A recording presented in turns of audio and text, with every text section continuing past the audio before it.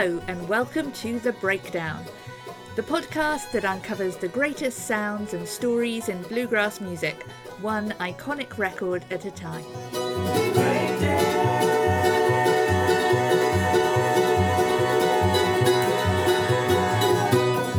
I'm Patrick McGonigal, the fiddle player with the Lonely Heartstring Band.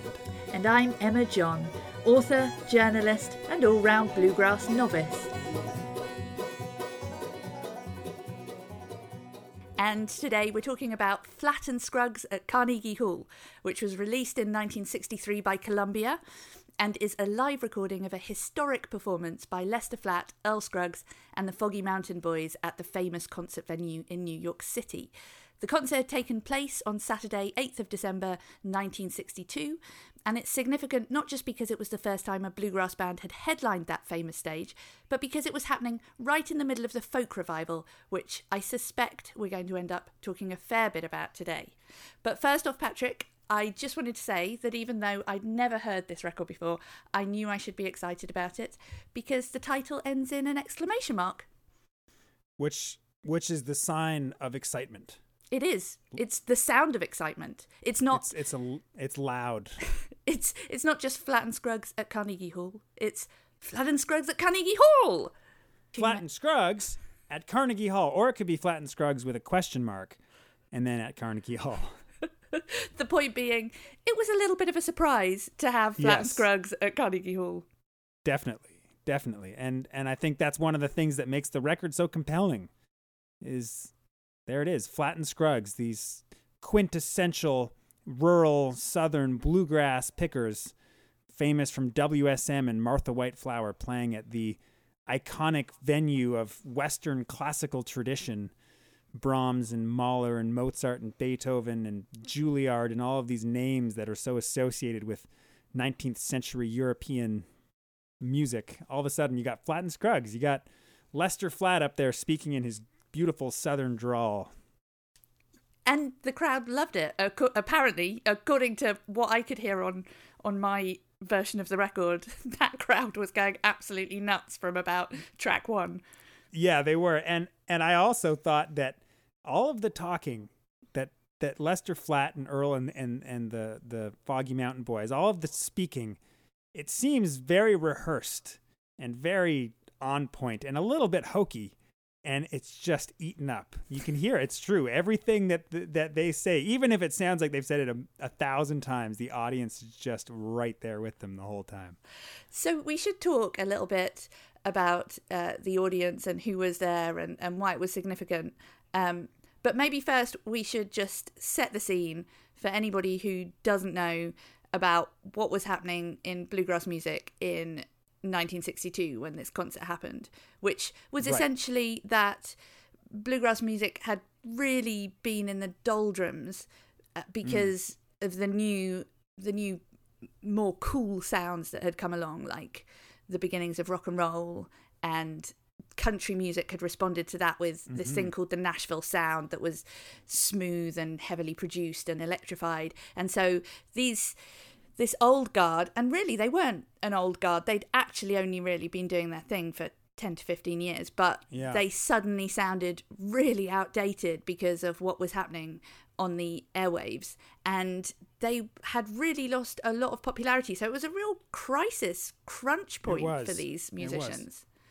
Right, and it was December of 1962, and so, you think at that time Elvis had been just taking over everything, and that was still a rural southern sound at its core, but it had totally swept these guys aside, and you'd seen country music, as you said, go to the Nashville sound and get really cleaned up and produced, and you added choirs and all sorts of keys and electric instruments to country music. And I don't think that bluegrass really could do that and still be bluegrass. Bluegrass the whole point of bluegrass was this sound that Earl Scruggs and Lester Flatt and those guys had really helped develop. And I don't think you could Nashvilleize it or do that thing that had happened to country. So it's true. And I think the big moment here was that a few months before they played Carnegie Hall, just in September, the Ballad of Jed Clampett was recorded and released by Flatt and Scruggs, which became the theme song to the hit TV show The Beverly Hillbillies. And that had really also, I think, launched Flatt and Scruggs into stardom just a few months before this.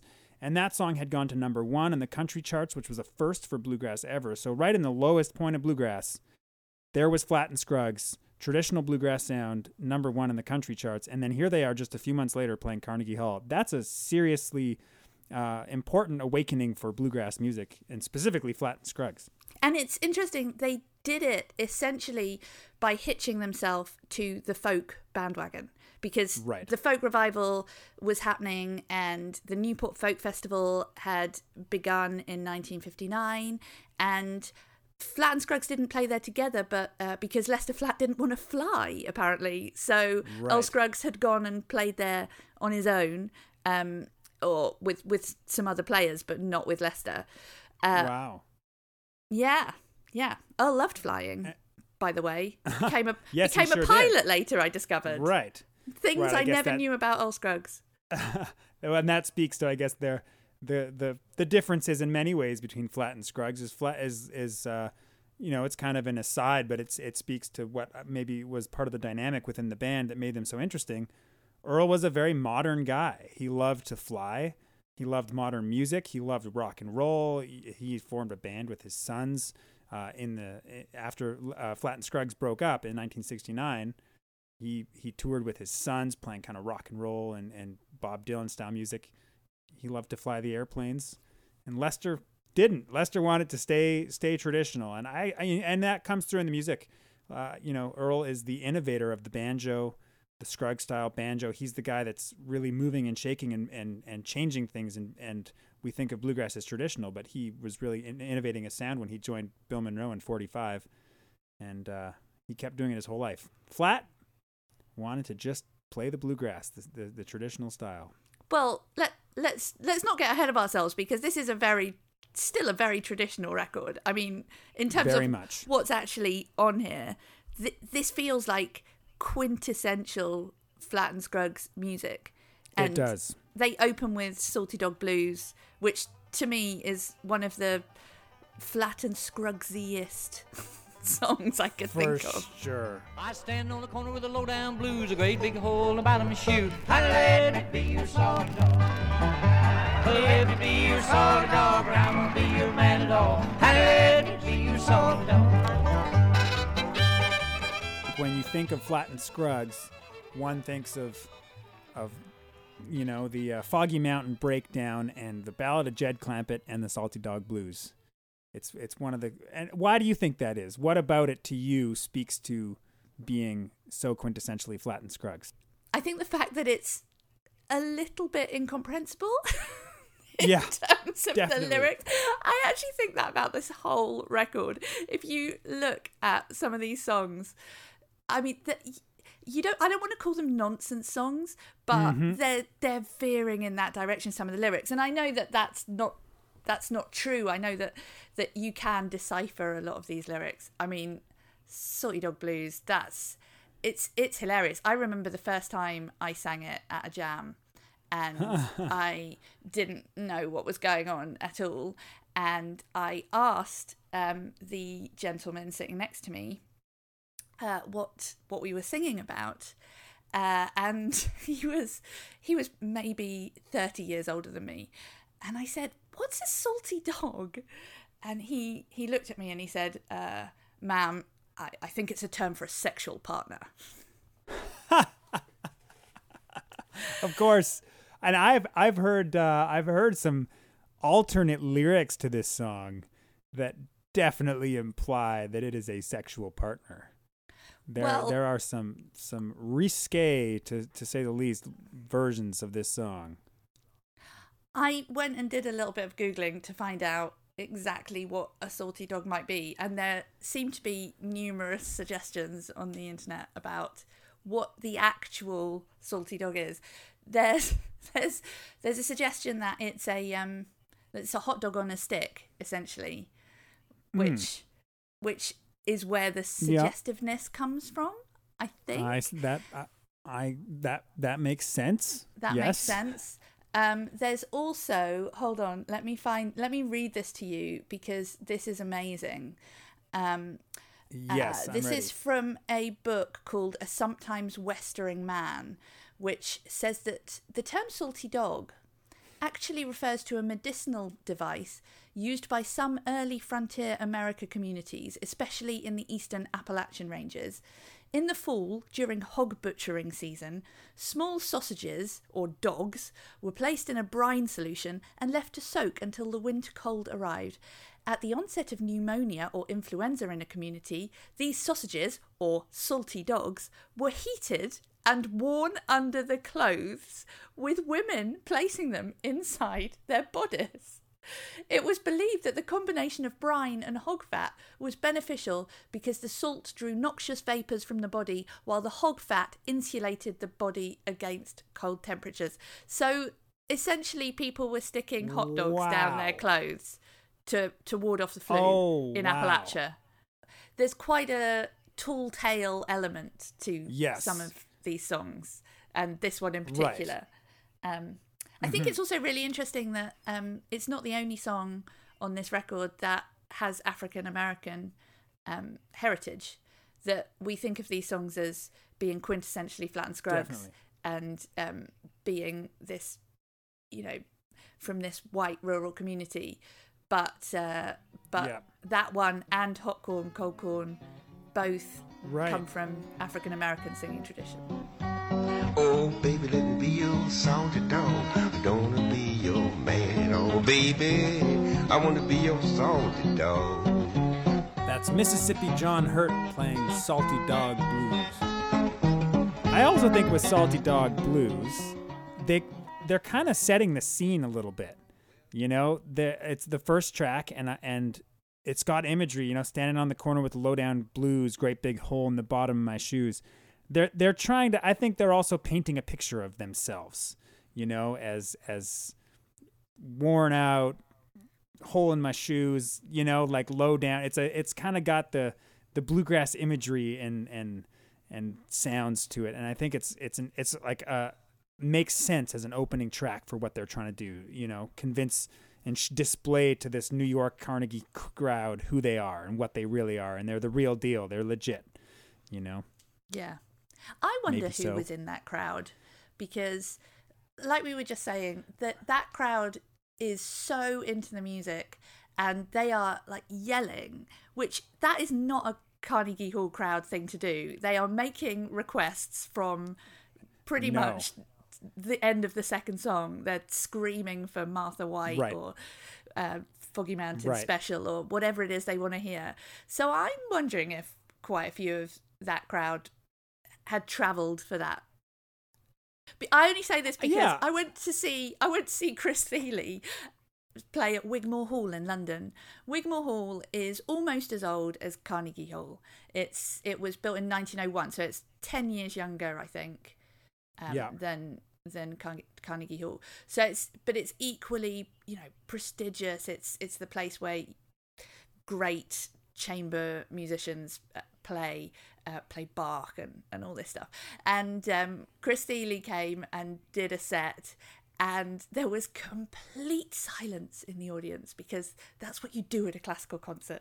Utter respect. And when he started playing bluegrass numbers, there were about 5 or 6 bluegrass fans in the back who were whooping at the end of a particularly great break, or just applauding and getting excited. And you could see all the entire rows ahead of them. You could see the shoulders tightening as these very well dressed ladies and gentlemen failed to handle an interactive audience at Wigmore Hall. And I'm surprised that there wasn't a little bit of that at Carnegie Hall. That's why I wonder how many of those people in the audience were transplants. Right, transplants, or maybe in New York in the folk revival. You think New York is kind of where the folk revival in a big way got going. If you think of, I'm thinking of Bob Dylan and Leonard Cohen and the cafe scene that we all, is so romanticized now. And I think there was a bit of a bluegrass scene happening in New York at the time. it's the early 60s, and there were, Grisman and Tony Trischka, and those guys all came out of the New York scene, not necessarily maybe the city, but New England. There were bluegrassers around, and I would definitely say if Flatt and Scruggs were going to Carnegie Hall, I'm in Boston, I would go.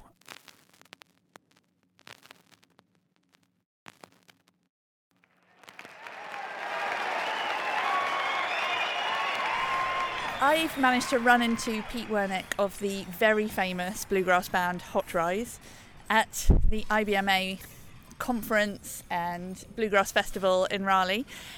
And Pete, a little birdie, has told me that you yourself were at the Carnegie Hall concert that Flatt and Scruggs gave in 1962. December 8th. I was 16 years old, and I got my tickets early, and I was so psyched. I had already seen them twice before in smaller venues, but they also had Merle Travis on the bill that day, which a lot of people don't even know about or remember, but he was there, and he was great. And there's a lot to remember. I still remember, even though it's now, so far back, but there's this magic moment when it's a huge stage, and they just walked out on stage, and they are all about exactly the same size, and they're all wearing hats, and they're all wearing matching suits, and it was like a little tribe almost walking out there in the middle of the stage in Carnegie Hall. And then they started to play, and everybody's going, oh, it's so good. And you can actually hear when they come in for the first chorus of Honey, Let Me Be Your Salty Dog, the whole audience is going, oh, it's so great.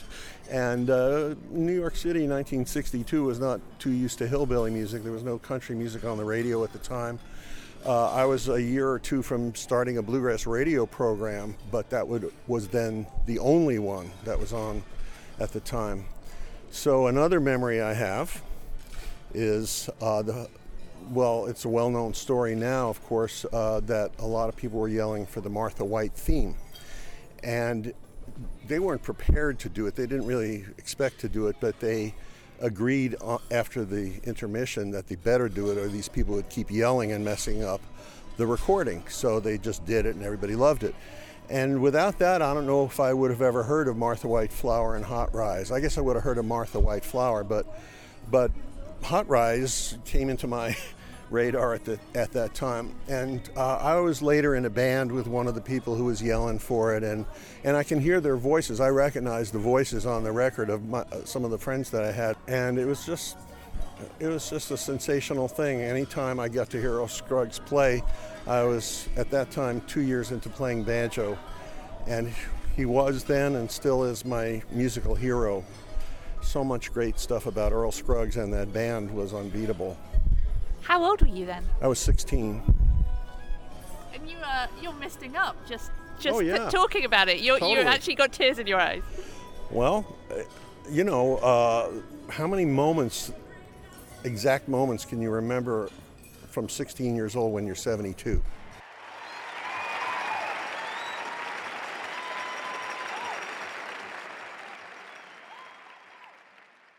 The other person who was famously in the audience at this hall was Joan Baez. Yes. Because she had become really good friends with Earl Scruggs.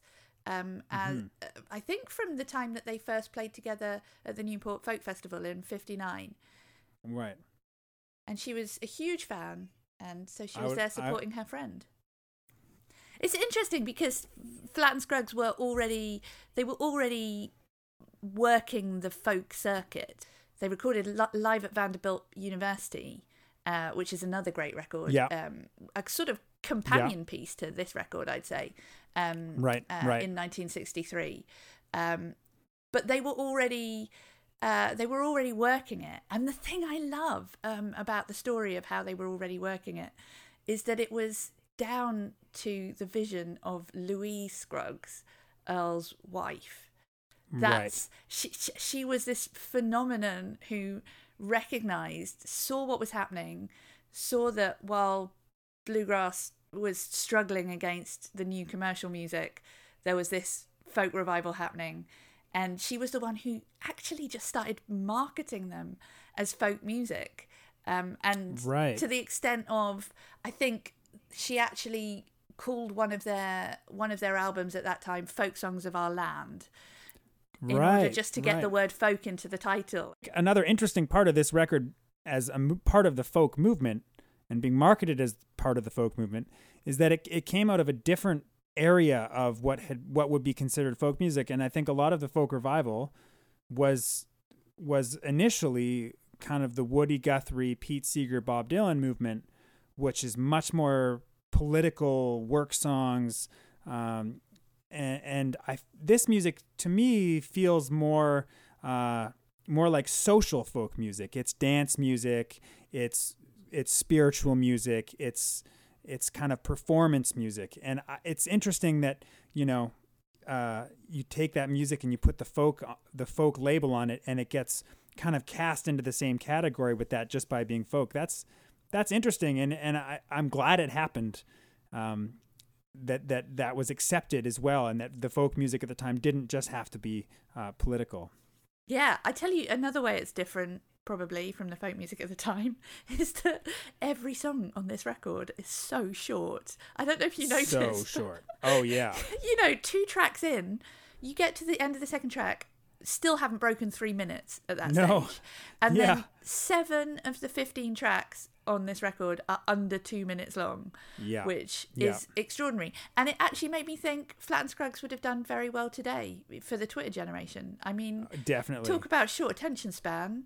Right. If they say these days that you lose people after 15 seconds of watching a YouTube video, right? And it's really important to grab people in the first 15 seconds. I think Flatt and Scruggs would do really well right now. Right, it's perfect. It's like, dig a hole in the meadow is 140 characters or less. You could tweet that out in no time. You could do. Of course, the LP itself was a new format then, which is interesting.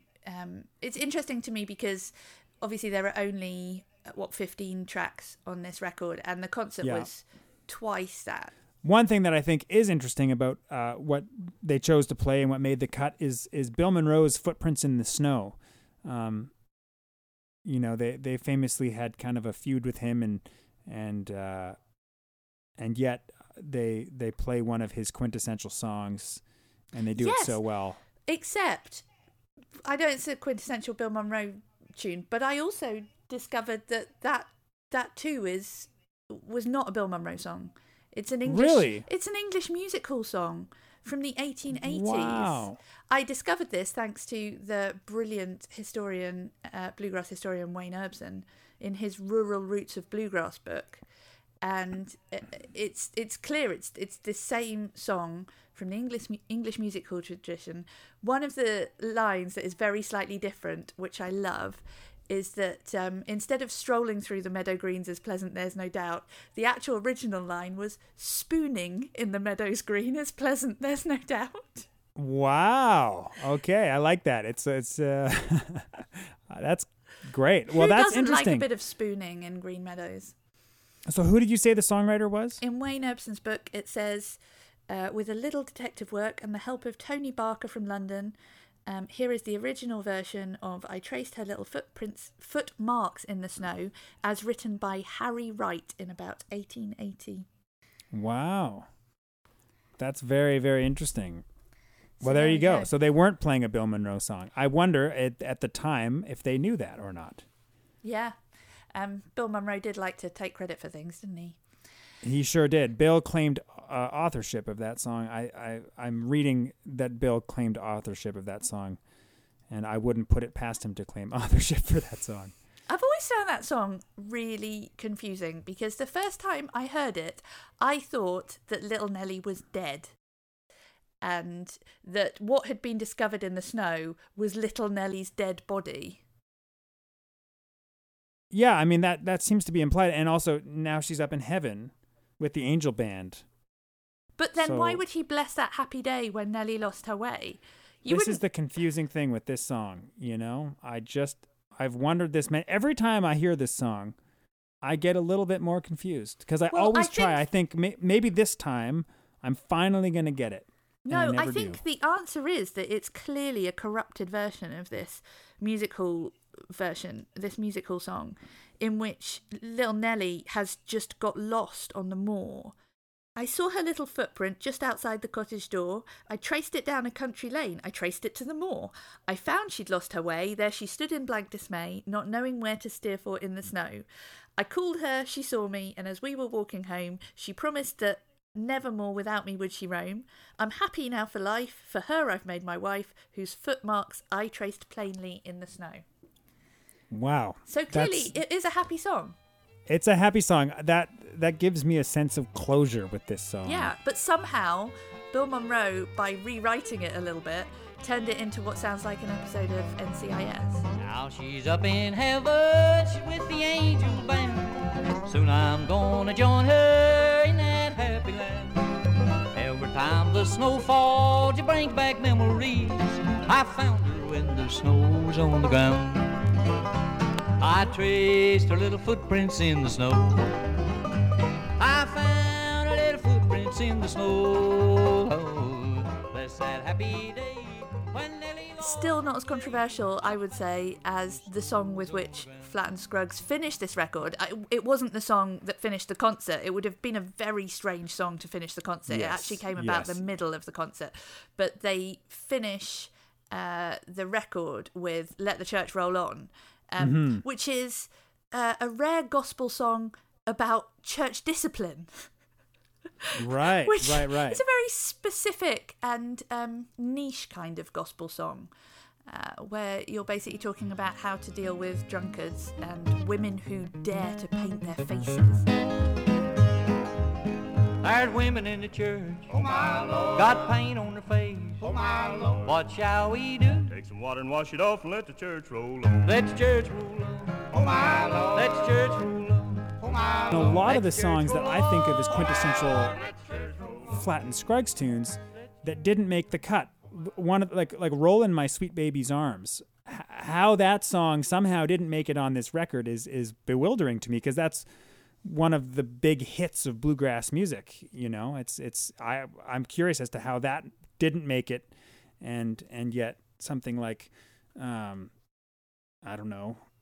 But the Martha White commercial does make it on, which I think is hilarious. I mean, the fact is that the audience is hollering for the Martha White ditty from really early on. It sounds on the record that they're doing it from 2 songs in, but actually that's a result of the editing that happened on the record. They actually didn't start calling for Martha White until about 7 songs in.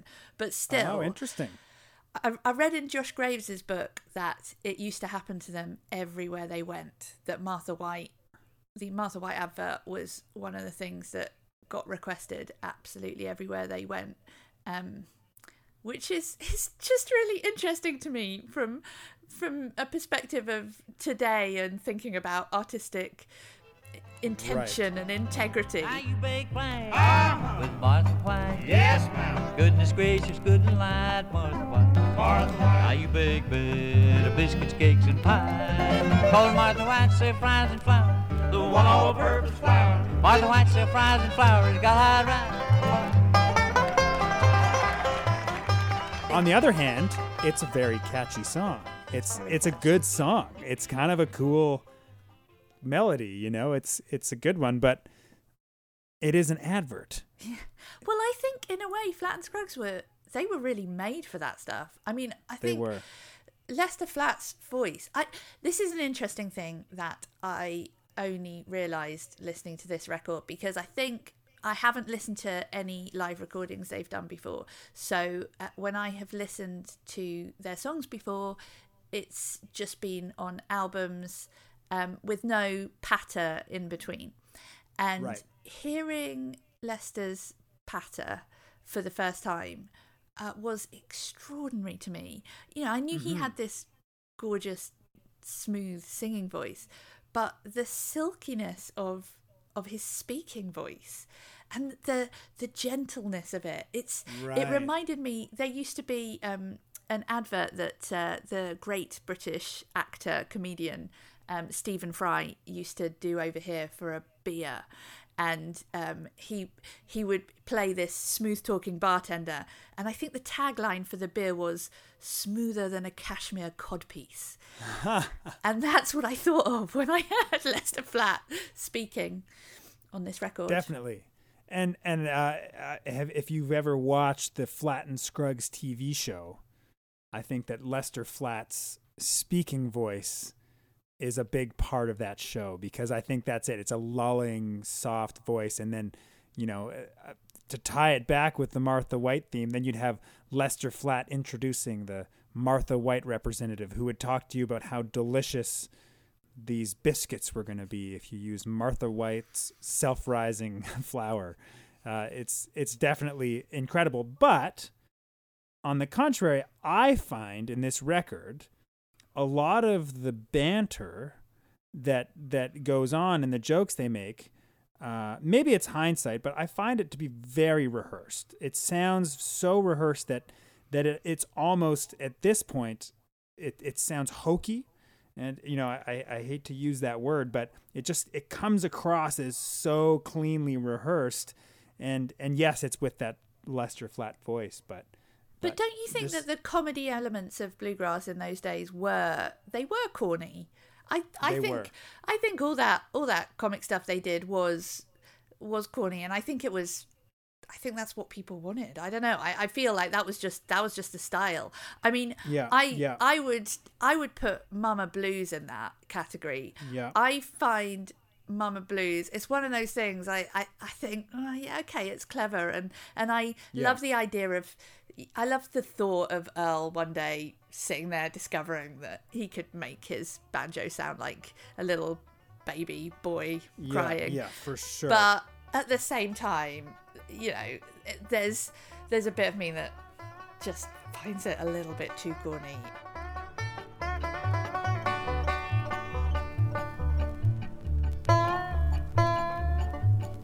Now, what on earth you want, son?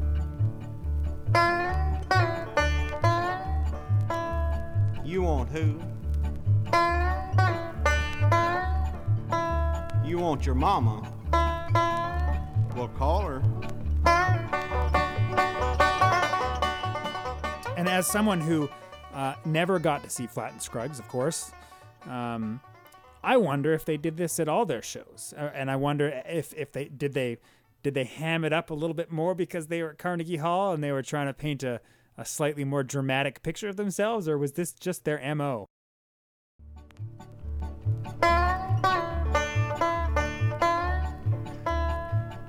You want what?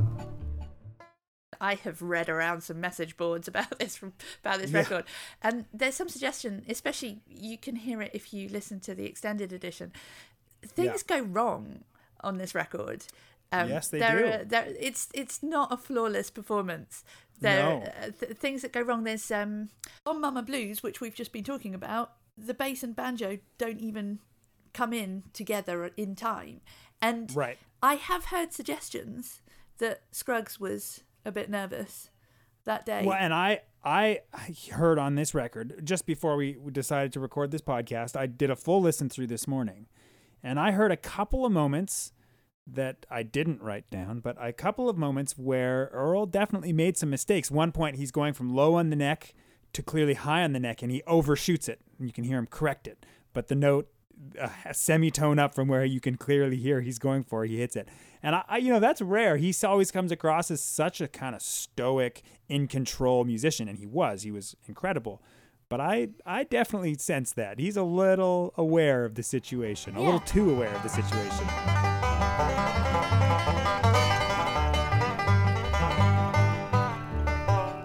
So, did you read what Dorothy Kilgallen, the New York Times critic, wrote the morning of their show at Carnegie Hall? I did not, and I don't want to put that in the podcast because I should have. What did she say? She wrote in her column that morning of the Flatt and Scruggs concert, "The Hicks from the Sticks are coming to town. I want to warn you in time to get out." So she really didn't like it. That's interesting. There was a bit of edge there, and apparently they then did refer to it in in the concert, at the start of the concert, I believe it was Lester Flatt said, "I see a lot of you folks didn't read your papers today," because the hall was completely full. But I think this would be a good time for me to tell my little Carnegie Hall story, because Yes, do. I was there this January, and I was lucky enough to get a tour from the director of the archives, a lovely man called Gino Francesconi, and he revealed to me why Carnegie Hall has got this extraordinary reputation, why it became the benchmark of having made it as an artist to play there. Would you like to know why that is? Yes, I would. So apparently it's because when Andrew Carnegie built the hall in 1891, he built it in Midtown, and there was nothing else in Midtown. All the life and the social outgoings of New York City happened downtown. And actually, Midtown still had fields and pigs, and nobody went up there. So if you were an artist who managed to sell out Carnegie Hall in the mid-40s, wherever it is, you had proved yourself, because you'd managed to get all those people to travel out of their way to see you. Right. Which is perfect. I mean, back in the day, in order to see a great concert, you had to go through the countryside, through the pigs and the sheep and the horses. And yet there you are now, or in 1962, traveling by train or through the city's streets to see the rural southern folk music. It's poetic to me. There's an interesting connection there. So should we talk a little bit about the sound and the band? Because yes, that's interesting to me. I didn't realise, because I'm still learning about this music, that they performed with a 6-piece band, and that they had this extra rhythm guitar. They did. It's interesting. Yeah, they had cousin Jake Tulloch. Oh no, that was the bass player. So they had Bill Powers playing rhythm guitar.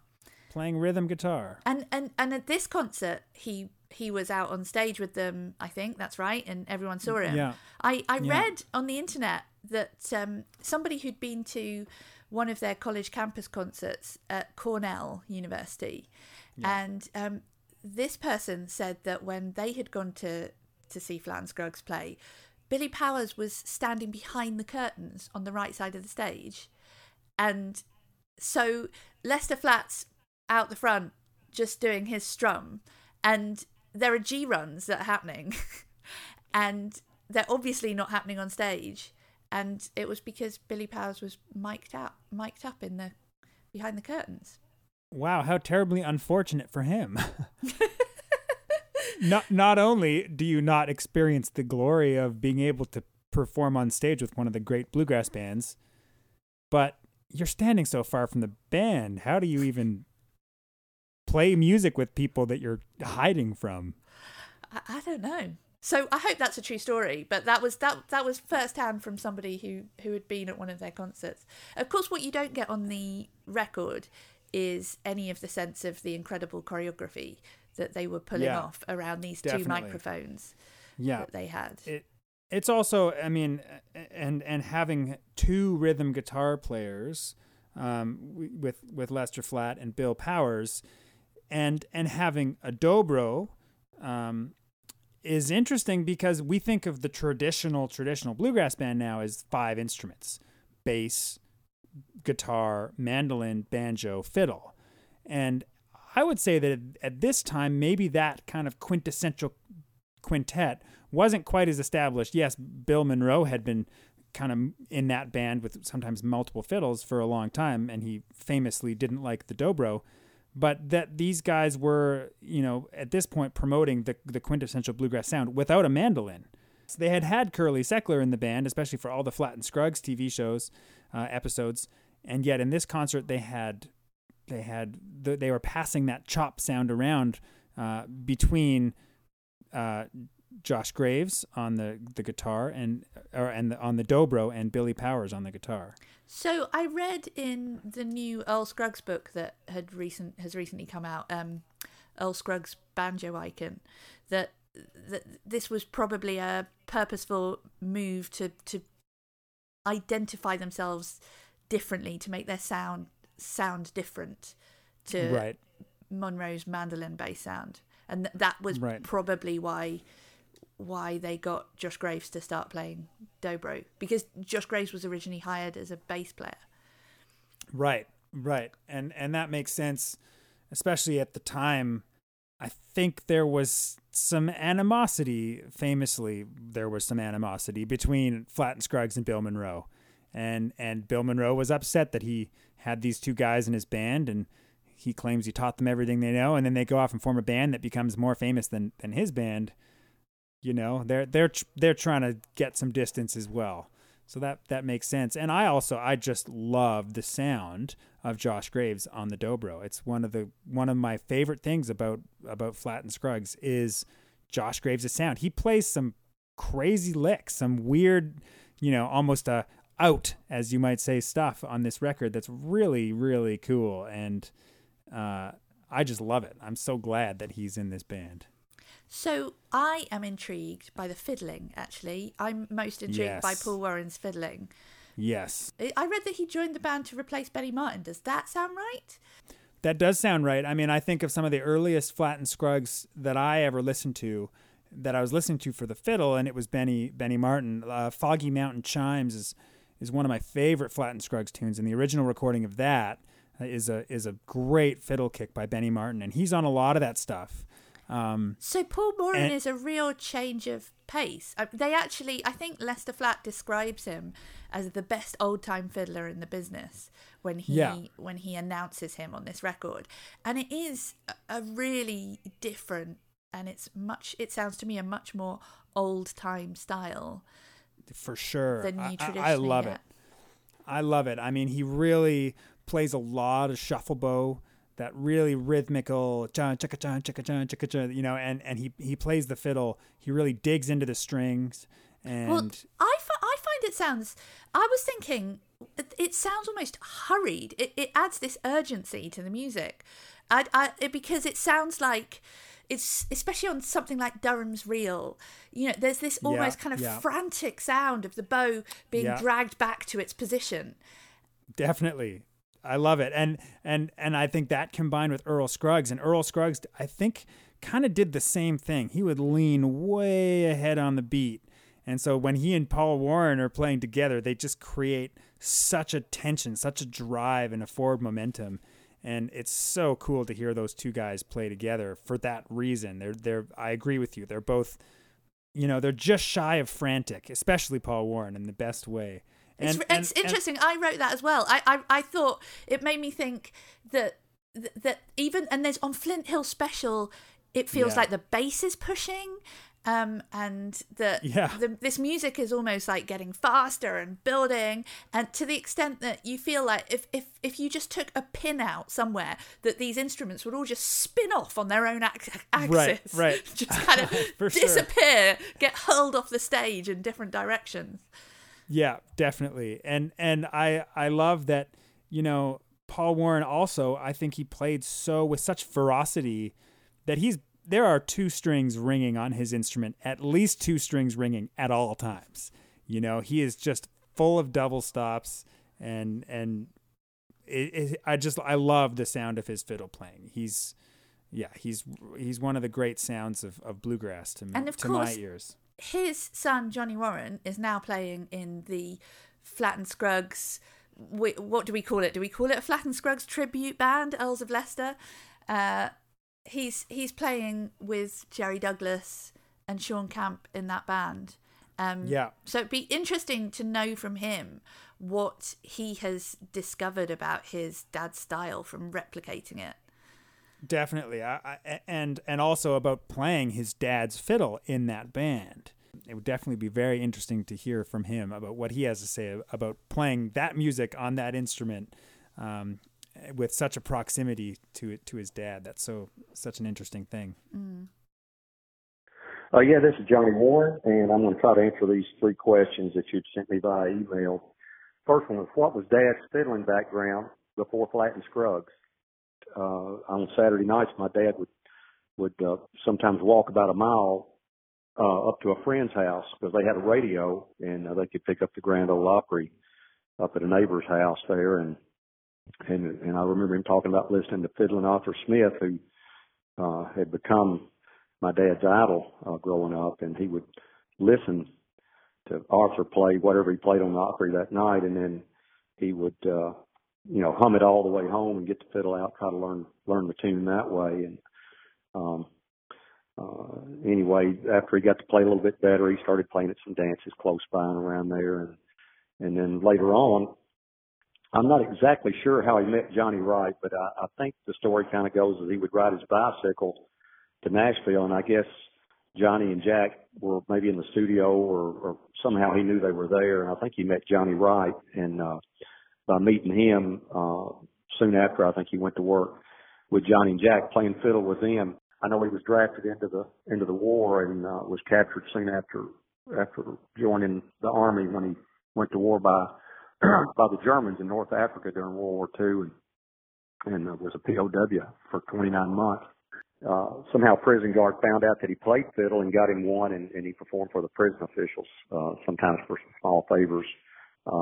And then after that, when the war ended, he returned home, and then it wasn't long after that he left and went to Raleigh, North Carolina, where he shared a room with Chet Atkins and Sonny James for a while, and then eventually connected back with Johnny and Jack and Kitty Wells. And then, kind of a long story short, in 1954, he and Benny Martin basically traded jobs. Benny left Flatt and Scruggs, and my dad went to work for them, and Benny went to work for Johnny and Jack. And anyway, that kind of leads him up to when he went to work with Flatt and Scruggs.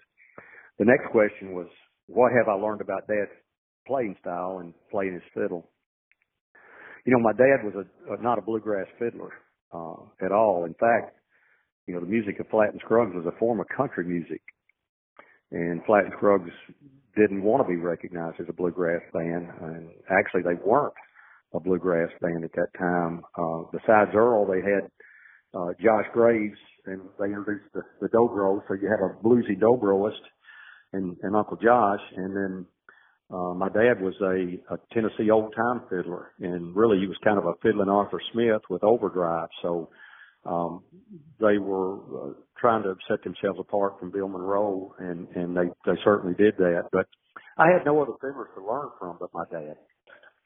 He was working for Flatt and Scruggs when I was born, and they had a half-hour TV show on WSM in prime time every Saturday night, and then Monday through Friday they had a 5:45 radio show, a 15-minute show that was sponsored by Martha White. And when I was out of school in the summer, I would go sit and watch them do those 5 to 10, 15-minute taped radio shows in the studio with them, and I would go with them when they'd do usually 4 or 5 TV shows, those 30-minute TV shows, and that was all at WSM in Nashville. Or not all of it, but when I would go, that's where it was. But no other bands had the exposure much, and that was all I heard. So Paul Warren at that time had more exposure than any other fiddler, and he played at home during the few days that he was off each week, and so it was, and it still is the way I'm programmed. So I was just programmed that way from birth.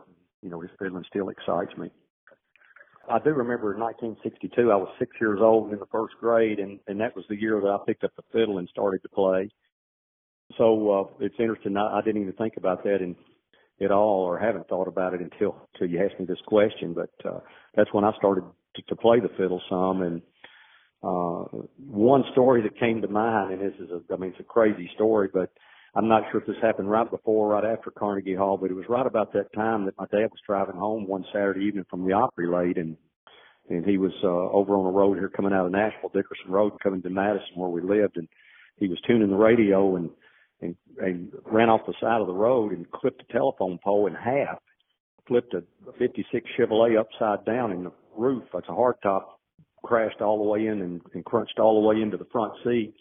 Amazing he even lived through it. But I remember with my mom going to pick him up that night, and he had one little scratch. I think he had 2 stitches in his shin, and that was all it did to him, and he was fine. But that car sat in our backyard for the longest time as a reminder just amazing he even lived through that. But I'll tell you this, my dad has kept date books from 1957 until Flatt and Scruggs broke up in 1969, and I checked out his 1962 book here recently, and they left at 12:01 a.m. on Thursday, December the 6th, for a show at Jordan Hall in Boston, Massachusetts on Friday, December the 7th.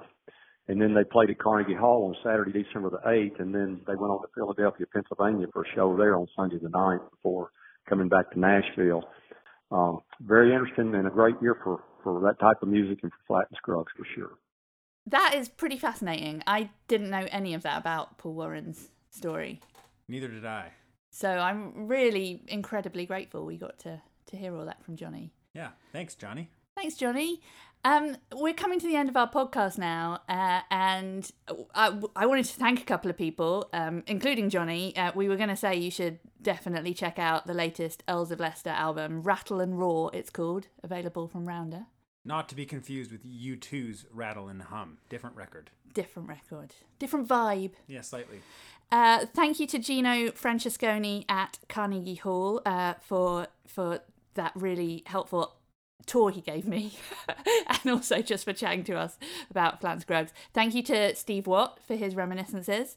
Thank you to Trevor Mackenzie at Appalachian State University in North Carolina for his additional research.